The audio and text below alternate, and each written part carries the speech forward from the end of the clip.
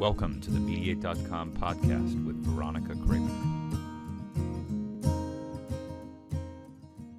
Well, hey there, and thanks for joining me for another great episode of the podcast. I am so excited because today we're going to talk all about procedural justice and data collection in court-connected mediation. And I'm so excited for today's guest. Today's guest is Nancy Welsh. And by way of background, Nancy is the Frank W. Elliott Jr. University Professor of Law, and Director of the Dispute Resolution Program at Texas A&M University School of Law. In 2016 to 2017, she was the chair of the ABA section of Dispute Resolution. Nancy is a leading scholar and teacher of dispute resolution and procedural law. She examines negotiation, mediation, arbitration, judicial settlement, and dispute resolution in U.S. and international contexts, focusing on self-determination, procedural justice, due process, and institutionalization dynamics. Nancy has written more than 60 articles and chapters that have appeared in law reviews, professional publications, and books, and is co-author of Dispute Resolution and Lawyers, 5th edition. In 2006, she conducted research in the Netherlands as a Fulbright scholar and taught at Tilburg University. In 2016, she was named a visiting scholar of the program on negotiation at Harvard Law School and a visiting fellow of the Institute for Advanced Study at Indiana University, Bloomington. She has advised state legislators and federal and state agencies and courts regarding the institutionalization of dispute resolution, conducted empirical research, convened roundtables and symposia on various dispute resolution topics, and served as a mediator, facilitator, and arbitrator. Nancy presents nationally and internationally, conducts trainings, and teaches Texas A&M's unique required course for 1Ls, ADR survey, as well as civil procedure, mediation, and dispute system design seminar.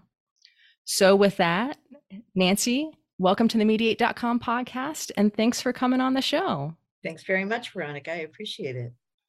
Yeah, so I am so excited for today's episode, and I'm so excited to talk about procedural justice and data collection and court-connected mediation. I should share, I am a court-connected mediation alum, so I previously mediated for 2 different court-connected mediation programs. I imagine many listeners of the podcast either currently mediate for court-connected mediation programs or have mediated in the past for those programs. So I think what we're talking about today are just very relevant, very important information. So I'm so excited to talk about it. And so I thought maybe we could kick things off with the topic of procedural justice. And I know before we hit record, we were chit-chatting a little bit. And so I want to share, for our listeners, reading the articles that you were able to share with me. And thank you so much for sharing those with me, by the way. But that was really the first time that I sort of sat down and considered mediation from a procedural justice angle. When I think about mediation, buzzwords that typically come to mind are like access to justice. But I hadn't really considered the procedural justice element. And so I'm really curious to hear from you and interested to learn. Can you tell us what does procedural justice mean from a mediation standpoint? So let me start. So thank you very much. And it's really interesting to me to learn that this was something that you were not familiar with previously, because I think as I begin to describe it, you're going to think, oh, well, actually, these aspects of mediation, yeah, they are part of procedural justice. So let me begin by providing a little bit of background regarding procedural justice. And then what I will do is apply it to mediation. Okay, so this concept of procedural justice has been around for a pretty long time. There's a pretty deep social and psychological literature and empirical research that's been done about procedural justice. Most of that research historically has been done in connection with adjudication, trials, for example. Interestingly, though, also some of it has been done within the workplace, managerial decision-making. So what did this research find, or what did they find? First of all, they found that there were certain procedural characteristics that made it more likely that people involved in a decision-making or dispute resolution process made it more likely that they would find the process to be fair. That was true if they felt that they had the opportunity to really say what was important to them, if they had what's called voice. If they perceived that the decision maker or the authority was somebody who really considered what they had to say. Whereas they didn't just want to have an opportunity to speak, they wanted to know that somebody was listening. Third, that the process was one that felt like a neutral forum where they were being treated in an even-handed way, both in terms of psychological treatment, but also in terms of the norms that were being used for decision-making. There weren't different norms being applied to them. And then fourth, that they were treated in a respectful and dignified way. If a procedure included these characteristics, these elements, then it made it much more likely that somebody would view the procedure as fair. And, you know, I will just say in my civil procedure class at the beginning of the first semester, first year law school, one of the things I'll ask my students is to imagine a terrible thing, which is that they have been accused of an honor code violation. That's a terrible thing to imagine. And then I ask them, okay, so now you're going before the decision maker. What was important to you in terms of the procedure that is used? And inevitably, they talk about how important it will be to them that they get a chance to be heard, that they are heard by somebody who treats them with dignity, et cetera. It's all of the different elements. In some ways, it's just natural that these are things we care about. All right, fine. But so what? So it's a nice procedure. So what? Why does that matter? It turns out that if a procedure includes these characteristics, and if people perceive it as a fair procedure, they're more likely to find the outcome to be fair, even if it's not what they had hoped for. Think about how important that is. Think about our courts and how frequently one person is getting an outcome they don't want. It's important that they perceive that outcome, even though it's not what they want, that it's fair, that they are then more likely to comply with it, and also that they perceive the institution that's providing this process as legitimate. All of those things are really important. So now let's apply that to mediation. I've written a fair amount about procedural justice and mediation, as you pointed out.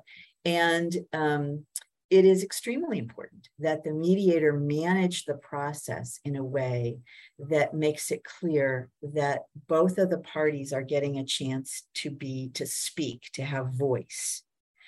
That the mediator is reflecting back what the mediator has heard, so that those parties then know that somebody is providing sincere consideration, trustworthy consideration of what they had to say. Their words aren't just going into a black hole. That the mediator then, if the mediator begins to, for example, reality test with the parties, which happens pretty frequently, that the mediator is doing that in a way that makes it clear that the norms that the mediator is applying and the way the mediator is speaking with the parties is being done in an even-handed way, in a neutral way, and also that the mediator is treating the parties with dignity, with respect.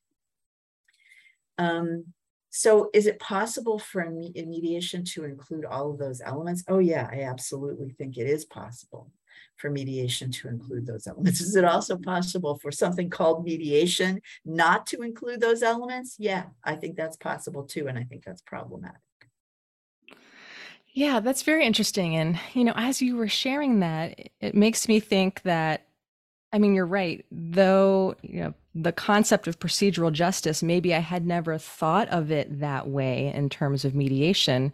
It really does seem to track with what's in, for example, the ABA model standards of conduct for mediators, or what, you know, many of us may have learned in our basic mediation trainings.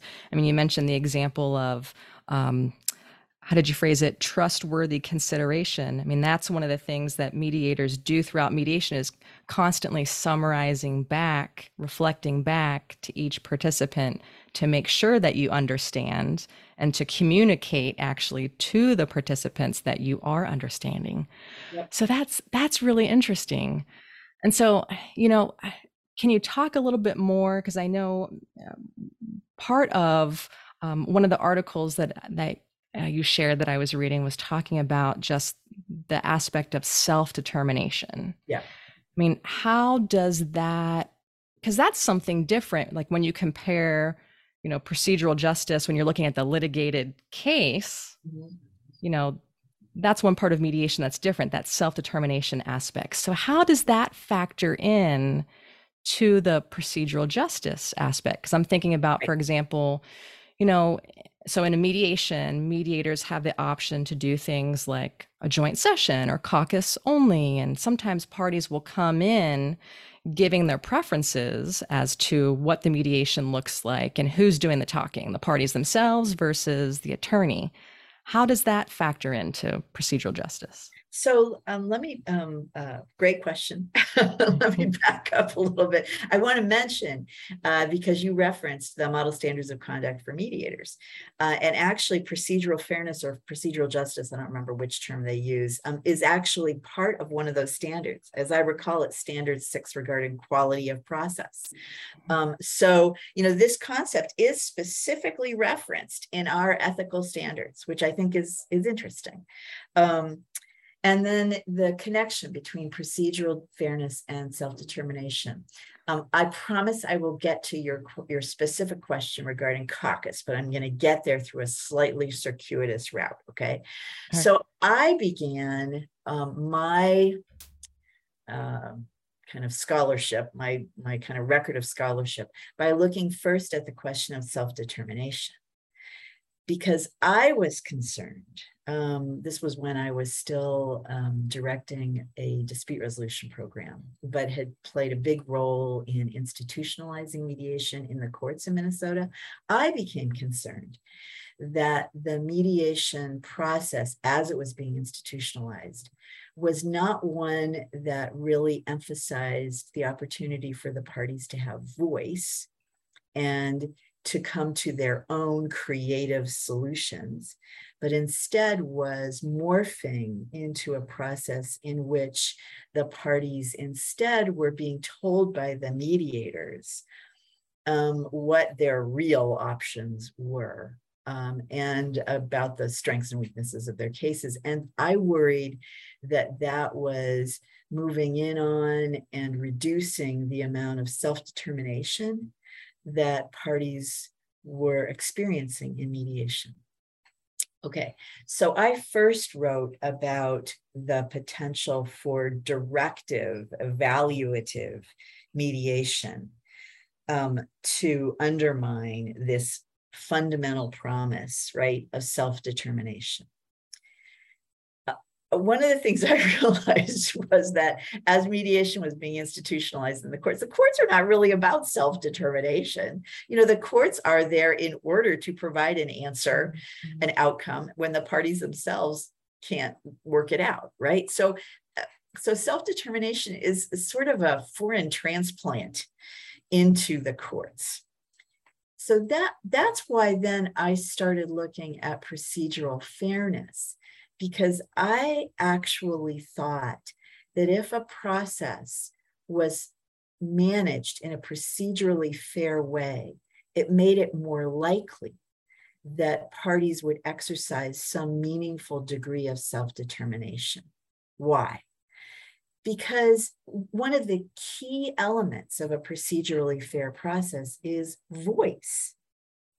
If the parties have a chance to talk about what has happened to them, what's important to them, what their goals are, what their underlying interests are, that's all voice, right?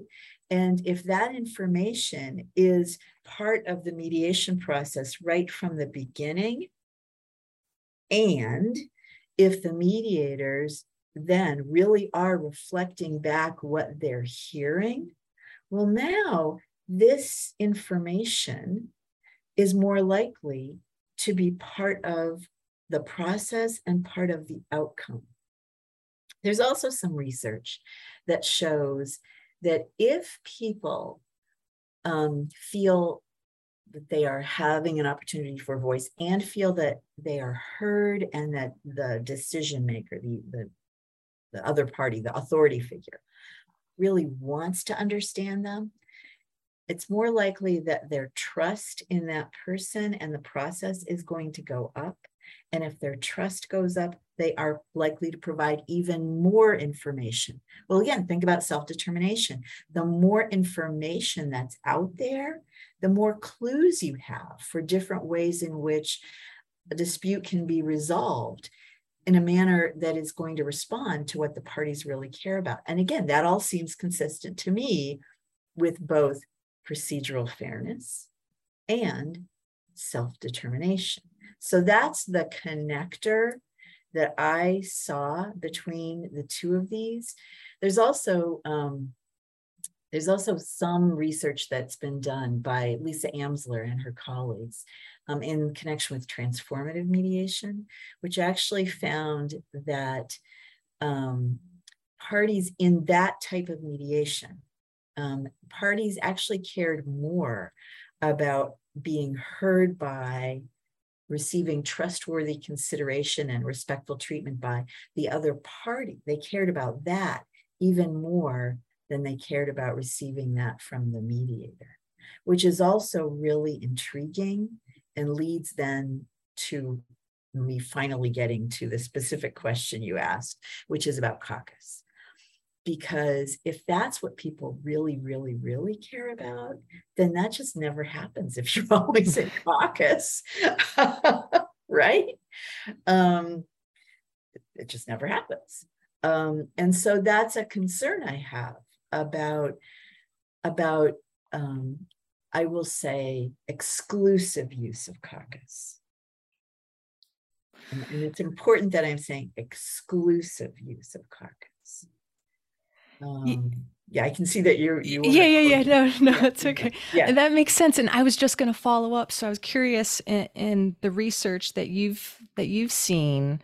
So you talk about the importance of, a party wants to feel like they've been heard by the other party. Yeah. So I guess my follow-up was, does it have to be the other party? Or like, for example, with caucus, if the mediator is the one who's showing that they've heard, that they've understood, does that have the same?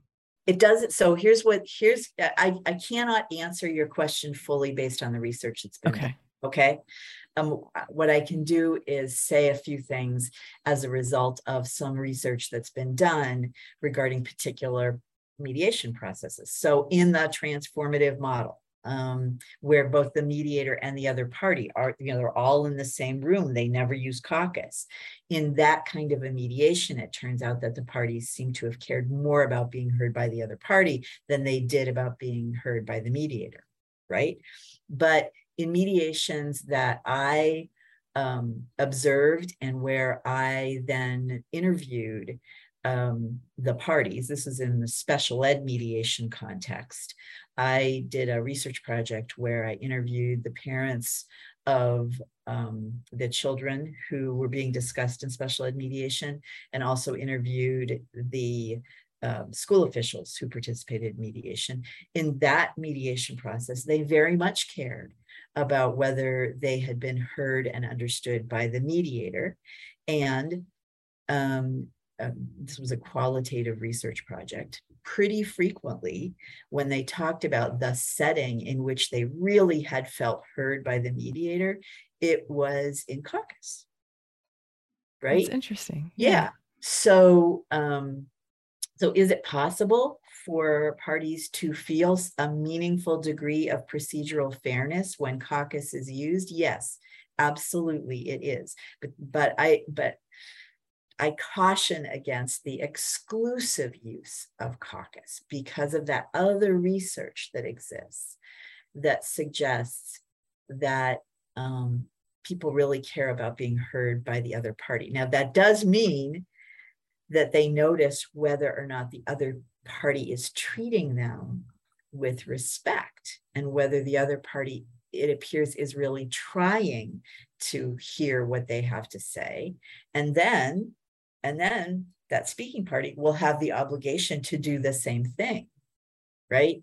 So this means that when they're in joint session, if you really want there to be some measure of procedural fairness, everyone needs to be ready to listen.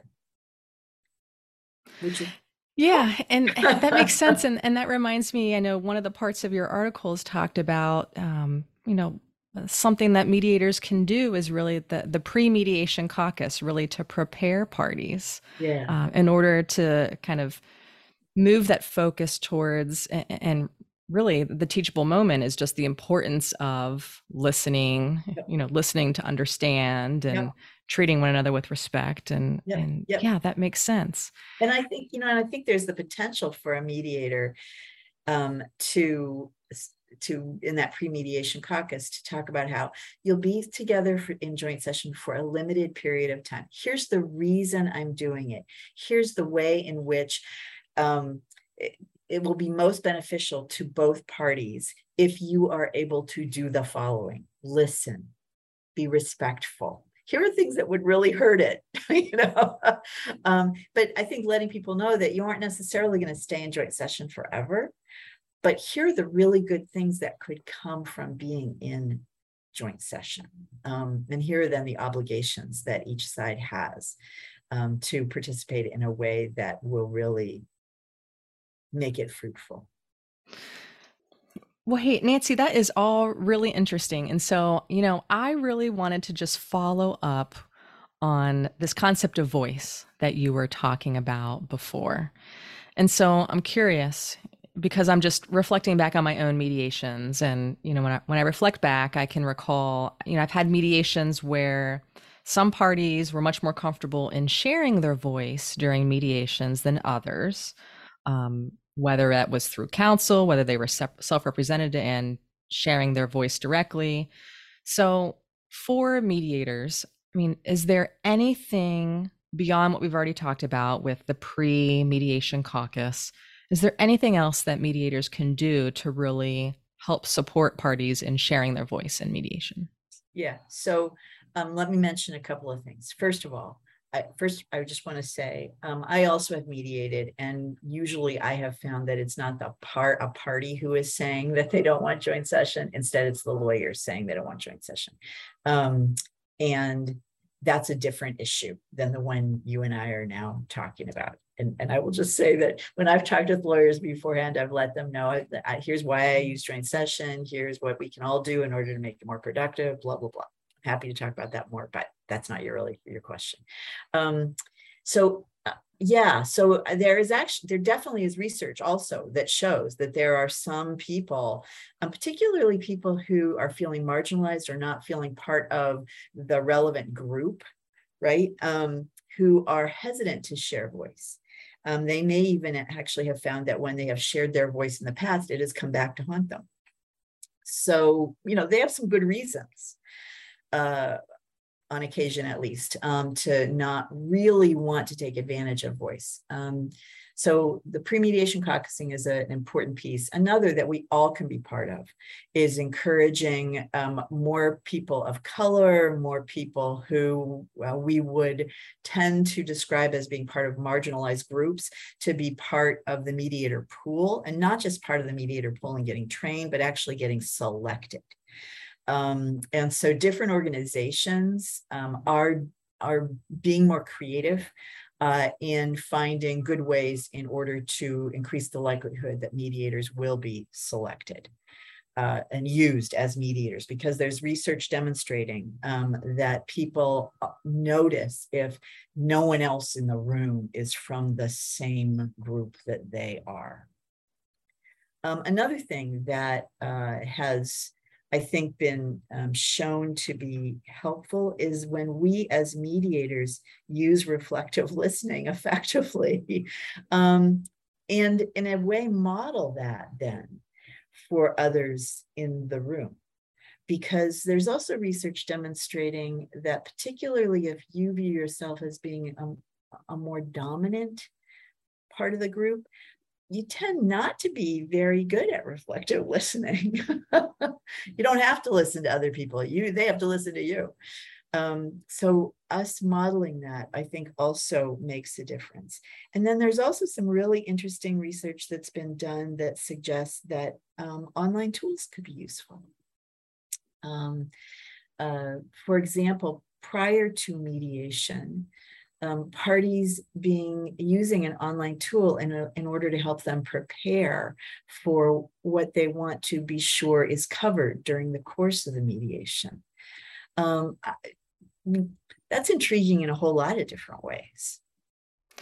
Yeah, that's interesting. And, I mentioned at the outset of the episode that I previously did court-connected mediation. And in one of those court-connected mediation experiences, I actually did a little bit of asynchronous ODR.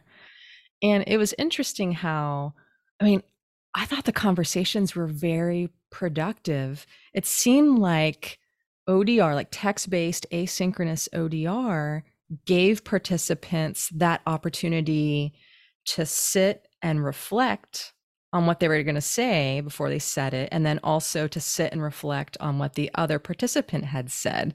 And I think it seems like, and you have to tell me your thoughts here, but it seemed like part of it was just the difference in method of communication. When you sit down and write something, you sit down and write an email, what do? You think, you type it up, and then you probably read it before you hit send, versus when you are talking in the moment, you don't have that same opportunity to edit usually. But yeah, tell me, what are your thoughts? You're absolutely right about that. Now, of course, there are occasions when all of us have written an email before we have thought and edited, but you certainly have more of an opportunity to do that when you have typed it.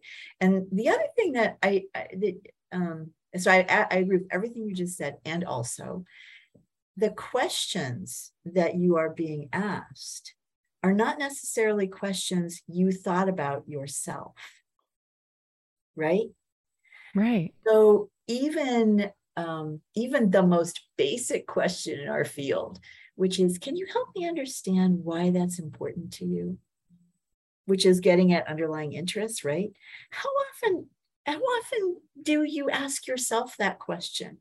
Or how often does anyone, you're talking with ask you that question? It just doesn't come up very often. And then to have to reflect and try to understand yourself well enough to know why you really care about something, why something really affects you in the way that it does. That requires something from you that you're not normally doing. A long time ago, you mentioned that I was in the Netherlands on a Fulbright, which is true. And one of the things that the judiciary did in the Netherlands in order to try to determine whether cases were appropriate for mediation was that they sent to the parties something that they called a self-test. And that self-test included questions like those we are talking about right now, in order to get the parties to reflect on what really mattered to them. And one of the other questions that was asked in that self-test was, if you get a legal answer from us, the court, will that solve the problem?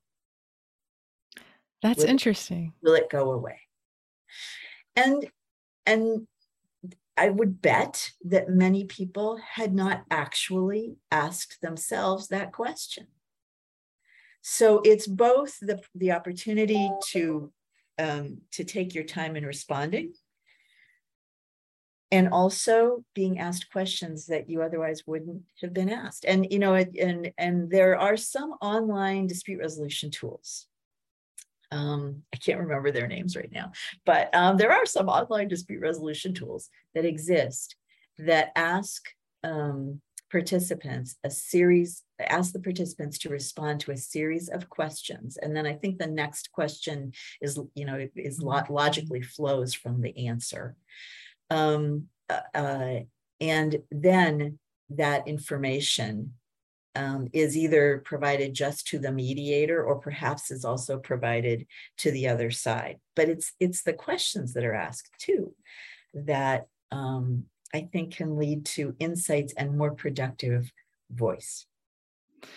Yeah, absolutely. And I always think, the benefit of mediation too is just an opportunity for parties to have that shift in awareness. Mm-hmm. And it sounds like from what you're saying that, strategic use of ODR can really help support that. Yeah, I think that's right. And, we tend, when we think about ODR, I think we sometimes tend to think of it just in terms of video mediation. And also potentially the part of it that represents the interaction between the two parties facilitated by the technology and by the mediator, but also in many of these ODR processes includes something that occurs before the parties begin to interact, which is this opportunity to help the parties prepare for the interaction. And, and I think we don't necessarily think enough about that first stage that can be available in an ODR process and the ways in which that actually could be useful, even as a preparation, a supplement to in-person dispute resolution processes. Yeah, yeah. All right, so let's switch gears a little bit. And now let's talk about data collection in court-connected mediation. Yeah. So tell me a little bit about what sort of data do you think should be collected? So here's the basics.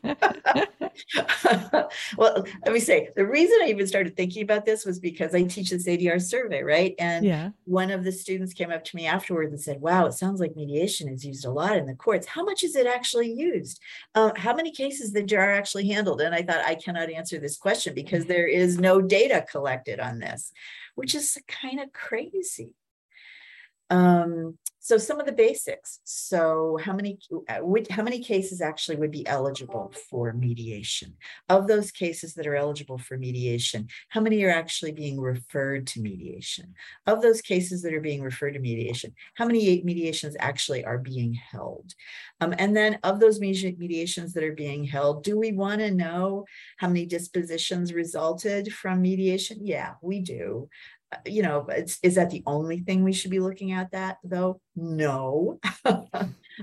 We also should be getting information from the parties on their perceptions as a result of their participation in the mediation process. Did they think it was fair? Did they think they had an opportunity for voice? Did they feel that they were being treated in a respectful manner? All of those kinds of perception questions are also important. And then I also just want to say that I think that we also should be collecting information regarding demographics.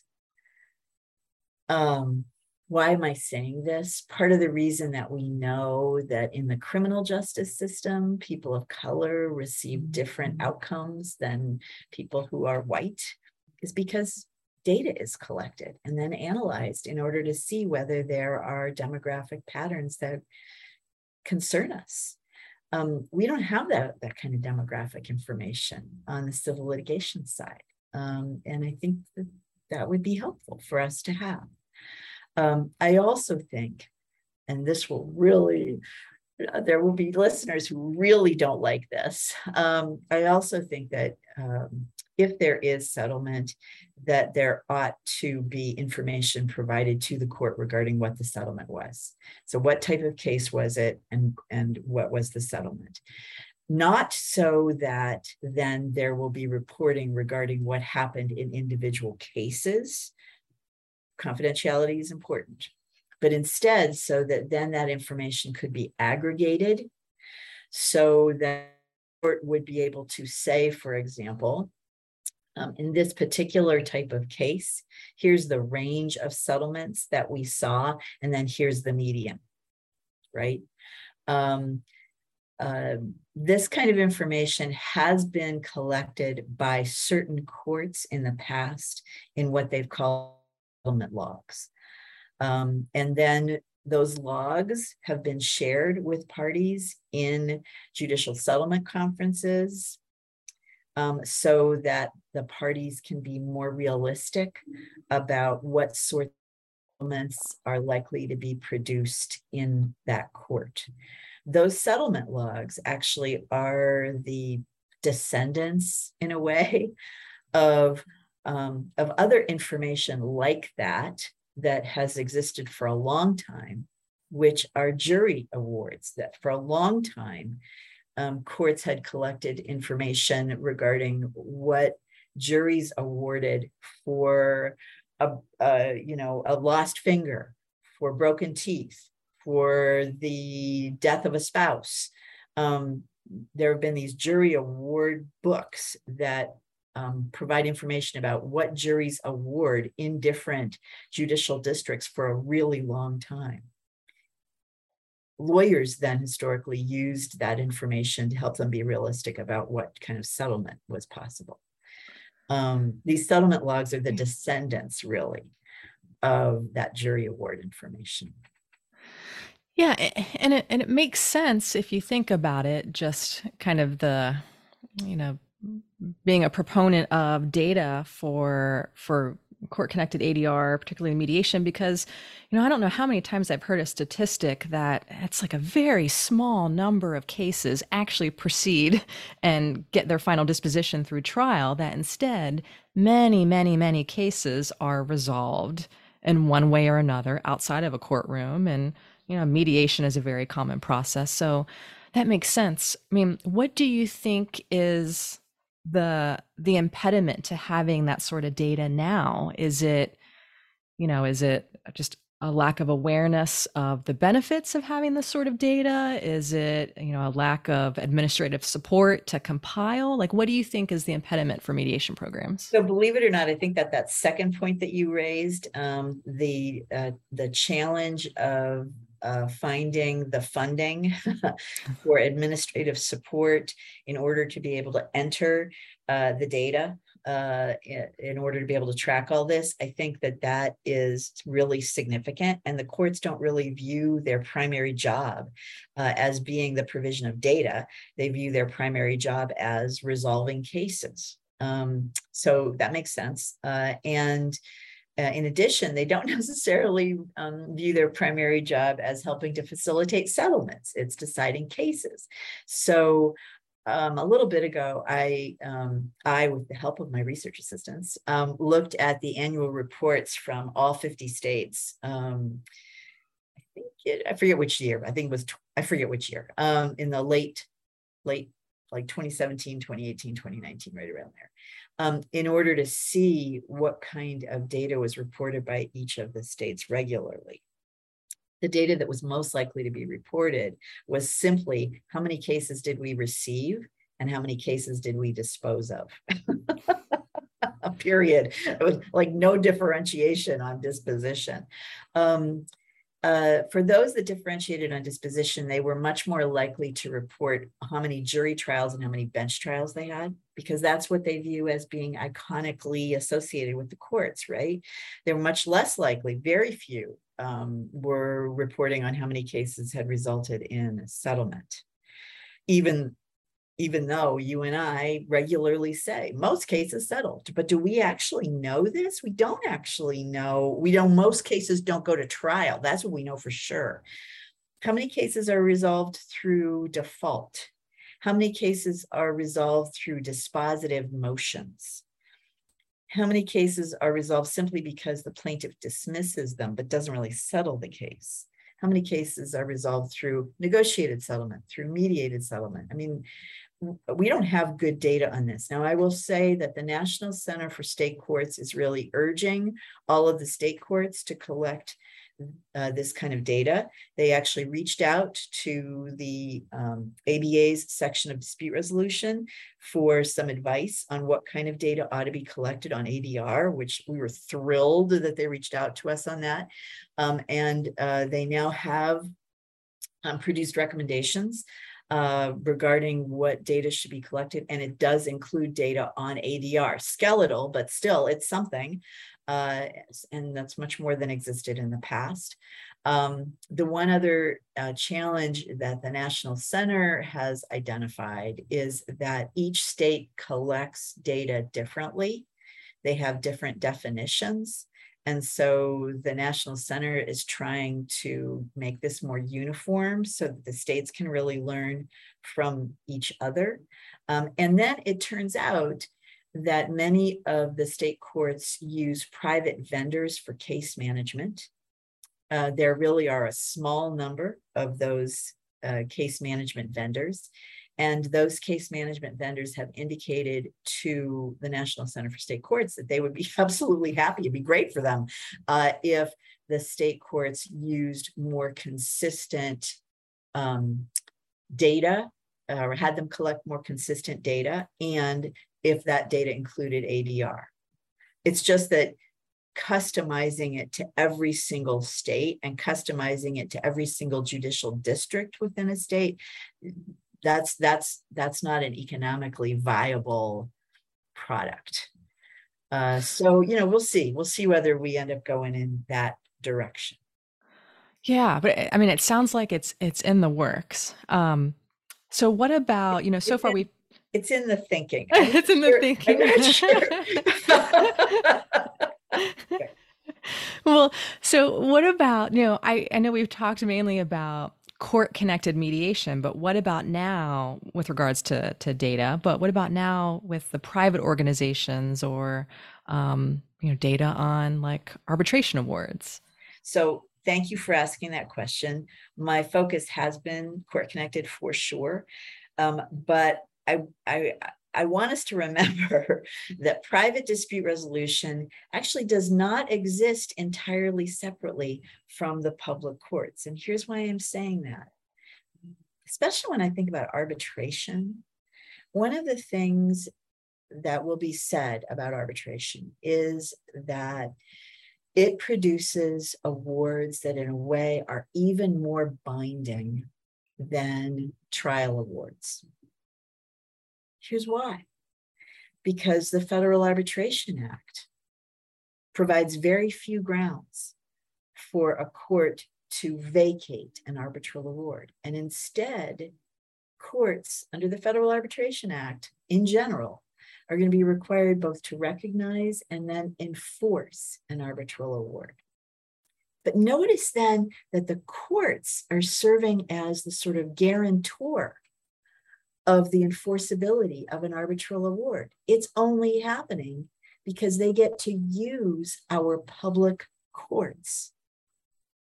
Well, it seems to me that if there's a chance that the parties are going to be relying on our courts to enforce an arbitral award, they should first have opted in to some sort of a reporting system. The court's guarantee should be contingent on this information provision could be by the dispute resolution provider, could be by one of the parties. But otherwise, our public courts are serving as enforcers without knowing anything about what's going on in this private sector. And that just doesn't seem right to me. They're giving the guarantee away for nothing. Yeah, no, I feel like during this episode, I've definitely, we talk about shift in awareness of mediation. You've definitely helped me to have a shift in awareness. And yeah, I mean, this is all stuff that we need to be thinking about as a mediation community, right? Yeah. So I'm curious. I'm going to interrupt you one thing. You talked about access to justice. Yeah. And think about the way in which requiring this kind of reporting from consumer and employment arbitration, I think has the potential to help with access to justice as well. Yeah, no, it's all full circle. Yeah, sorry. Yeah, no. Thank you for adding that. Absolutely, thank you. Yeah. Well, I was just going to say, I mean, if this has been such a fantastic episode, like I said, I mean, if there are any listeners who want to learn more about your work, how can they do so? The easiest they're probably the two easiest ways. One is go to the Texas A&M Law School website, and look me up, and you'll see under there that there are articles I've written. You could also go to our Aggie Dispute Resolution Program webpage, which lets you know about different kinds of things that our dispute resolution programs involved in. And in fact, we have been ranked by US News as 4th in the nation among law schools in terms of this dispute resolution area of expertise. The other way would be to go to SSRN. So you can even just Google SSRN Nancy Welsh, and then that will take you to a page with, different articles and chapters that you can peruse at your leisure. I would be delighted to have you read anything. For every law professor, for any academic who writes these articles, the idea that anyone is reading them is just thrilling. And you know what I can do is I can go ahead and put links in the show notes. So for any listeners who want to check those out, it'll be convenient for them to do so. Great. Thank you very much, Veronica. And this has been delightful. I really appreciate the opportunity to talk with you. Yeah, no, this is fantastic. I love doing these episodes because I feel like with each episode, I learn more and more, and I continue to have these shifts in awareness on topics. So yeah, this has been fantastic. Thank you so much for coming on the show. Thank you. All right, friends. Well, that wraps up another great episode of the Mediate.com podcast. We'll talk to you next time. This podcast was brought to you by Mediate.com. For more information about Mediate.com's programs and content, please visit our website at www.mediate.com.